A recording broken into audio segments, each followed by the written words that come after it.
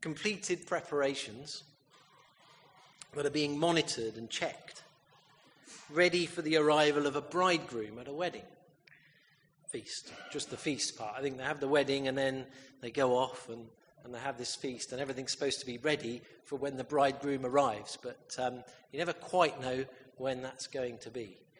I think even more so in this culture than perhaps in ours at the moment. But this is a heightened state of readiness.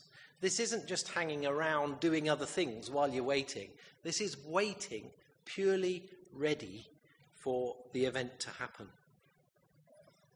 It could be in the next few minutes, but it could be much later on. It could even be in the middle of the night, when you should really be doing something else like sleeping or praying. But the call is to be ready now, watching intentionally for the bridegroom. So that's the first story. The second story speaks of a thief coming to a house. You have to look for that because it's only a couple of verses, 39 to 40 there. Going backwards on this. But the implication here is a fairly obvious one. It's fairly straightforward. If you knew at the exact time that the thief was coming, you'd be ready, wouldn't you? You would either do something to prevent your house being broken into, or you'd have already called the police. Although I'm not sure they would probably say, yeah, okay, we'll come round at 2:30 when he's coming. But you could be much more ready and waiting and watching, couldn't you? You wouldn't go to bed and go to sleep and just hope it never happened. And the third story, verse 42 to 48, is after Peter's question, which we will come back to. And it refers to a servant who's been given some responsibilities. And because he thinks that his master isn't going to return yet, he starts to effectively abuse his position, mistreating people in his care and misusing his master's provisions. But the call there is to work as if the master's return is imminent. It's just about to happen. Or it could happen at any time. And ensure that at any point in time, everything is just as the master would expect it to be. So in a sense, we've got all three stories are speaking about an unexpected arrival that we know when, or we know what is going to happen, but not exactly when. It's not in the diary. It can't be pinned down to a specific time. Probably a bit like Max's arrival, I don't know. You know it's going to happen. It's fairly obvious it's going to happen, but you don't know exactly when. But it will happen. And the call then in all three is to be ready, to be watchful, to be prepared, so that we're not surprised or caught out. And so if we see this theme covered by three stories, where we might think, well, this is quite important then, if it's being told three times effectively. But who's it important for? And that was Peter's question in verse 41. And if you read around this, you see Peter does come in for quite a lot of stick on this one. But I don't think he's necessarily clear exactly what he's thinking or asking here. But it could be, I think, at least one of two ways. Firstly, perhaps Peter was listening to this and thinking, constantly being ready, girding my loins, trimming lamps, waiting up all night. This sounds like hard work. Perhaps this is for people who are looking for the Messiah. They're still waiting to find the Messiah, so they've got to be very ready for the Messiah to come. And that would have been something that most Jews would have been watching and waiting for. particularly at that time when they were under the Roman oppression. So perhaps Peter was thinking, well, I've already found Jesus. He's the Messiah. I'm done. I can sit this one out. This is for other people who haven't yet recognized Jesus. But perhaps he wasn't. Perhaps he was asking, as Jesus might have some special and particular responsibilities for his disciples or his followers, or that's who he's talking about when he says us in his question. Perhaps he didn't want to miss something that Jesus was saying he should do. And then we come to Jesus' answer, which is really an answer with a third story. And it doesn't seem to exactly answer Peter's question. But it does indicate that followers of Christ do have to serve with a heightened sense of watchfulness.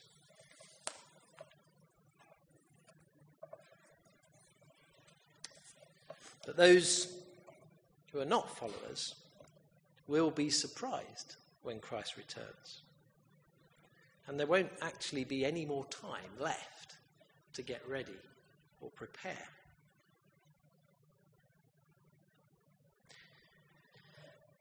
We had a little incident this week. I always tend to look out for things during the week that might point to something I'm speaking on. And it had got to pretty late in the week, and I thought, oh, maybe there isn't anything this week then. It's just been a fairly normal week. And then yesterday was, I think, day 3 of not seeing our cat. And we'd been kind of looking for him, and he doesn't usually go off. So it actually reached that point where we thought, right, better do something about this in case he's shut in somewhere. So we actually started getting some things ready. I'd printed off a few things, actually Rebecca's cat. I, of course, never admit to liking it or having anything to do with it. So I'd printed off a few things for her to go and take round to the neighbours, saying that we'd lost him and could they check their sheds and things like this. And my wife Paula had rung all the vets and various places that he might have been taken to had anything happened. And then Rebecca went out and started looking for him and taking these things round. So as we were kind of all getting ready for something that we hoped he would come back, and then after we'd done all that and made all those preparations, we were much more watchful now that something might happen. I thought that's quite a thing, isn't it? When we actually haven't done any preparations, we're not as kind of watchful already. We're not in that same heightened state. And the amazing thing was, we were all sat round having lunch on Saturday, and he just appeared in the back garden like nothing had happened. And of course, we're all in a heightened state of, there he is! And everyone went charging out to get him. And it was, it was quite strange, really. So he did return. But let's examine the context of this watchfulness, because I think the context of this is important.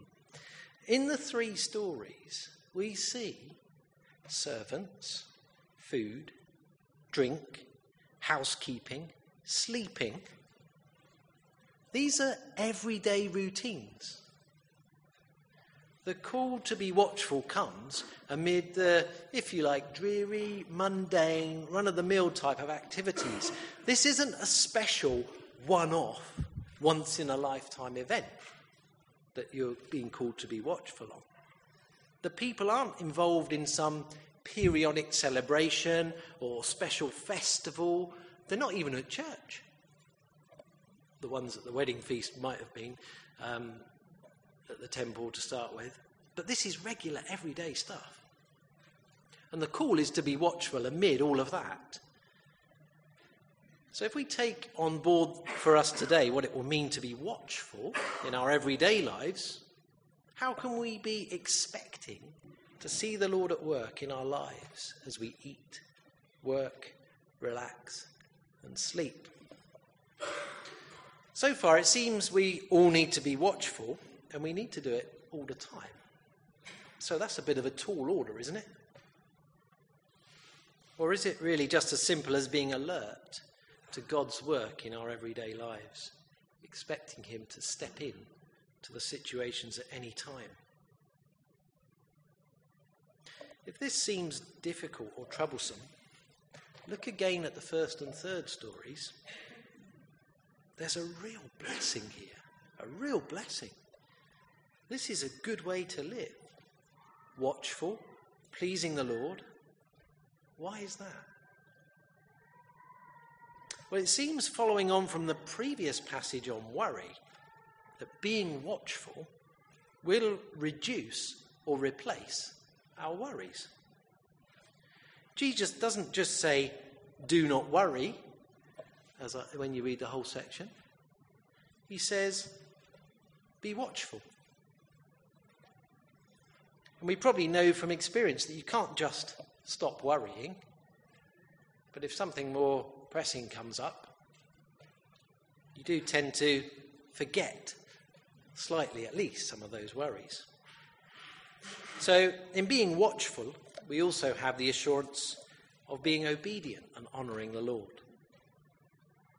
So servanthood and watchfulness go hand in hand, and this will be rewarded, and it's rewarded well.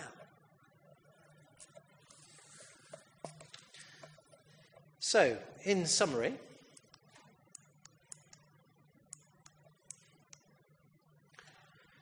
watchfulness, I think, is something for all of us. It's something for all the time. And it's something to replace worry. And it's something that will be rewarded.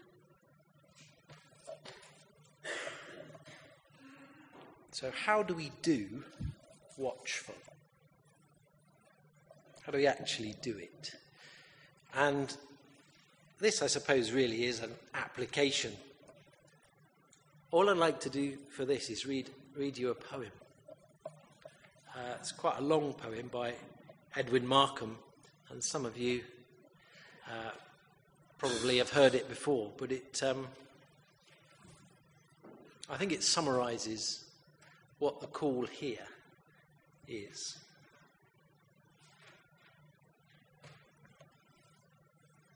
It's titled, How the Great Guest Came.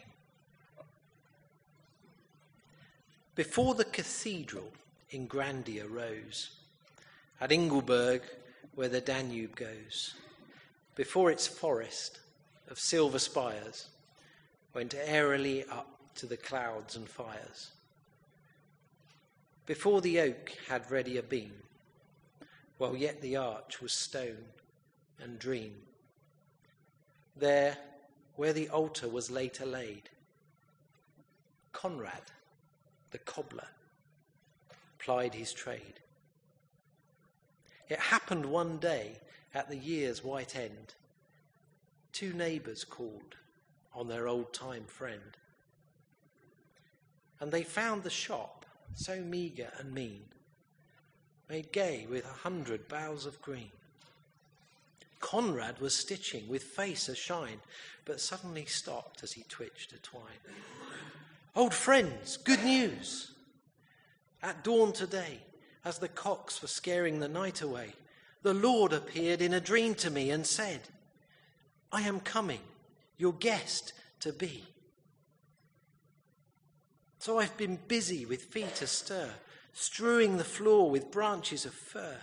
The wall is washed and the shelf is shined, and over the rafter the holly twined. He comes today and the table is spread with milk and honey and wheaten bread. His friends went home and his face grew still as he watched for the shadow across the sill. He lived all the moments over and over when the Lord should enter the lowly door. The knock, the call, the latch pulled up, the lighted face, the offered cup. He would wash the feet where the spikes had been. He would kiss the hands where the nails went in, and then at last would sit with him and break the bread as the day grew dim. While the cobbler mused there past his pain, a beggar drenched by the driving rain. He called him in from the stony street and gave him shoes for his bruised feet. The beggar went, and there came a crone, her face with wrinkles of sorrow sown. A bundle of faggots bowed her back, and she was spent with the wretch and rack. He gave her his loaf and steadied her load as she took her way on the weary road. Then to his door came a little child, lost and afraid in the world so wild. In the dark world, catching it up, he gave it the milk in the waiting cup and led it home to its mother's arms, out of the reach of the world's alarms. The day went down in the crimson west, and with it the hope of the blessed guest. And Conrad sighed as the world turned grey. Why is it, Lord, that your feet delay? Did you forget that this was the day? Then soft in the silence a voice he heard, lift up your heart, for I kept my word. 3 times I came to your friendly door. 3 times my shadow was on your floor. I was the beggar with the bruised feet. I was the woman you gave to eat. I was the child on the homeless street.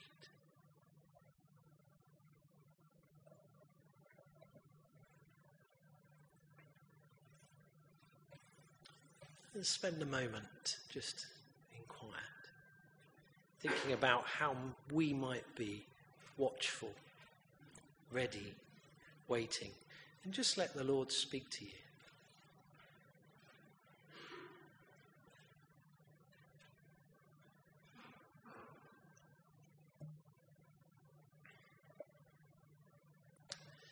I'm going to pray, and then I think afterwards there might be some music that can be played, and there will be copies of that poem available at the front here. And as a response, if you just want to come and collect, I think there's about 30 here, so it should be plenty here. You can always get some more if we need them.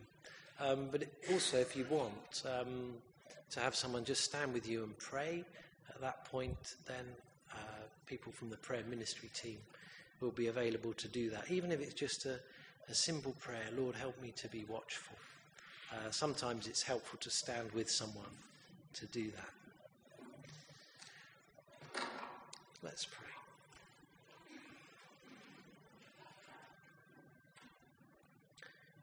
Lord, we do thank you for your word and the wisdom contained in it. Thank you for the promises that we can see here. Thank you that as the call to be watchful is there, so too is that promise of meeting with you, seeing you, conversing with you, being with you, rejoicing with you, celebrating with you. And Lord, we do want to thank you for that. Thank you that we are your people.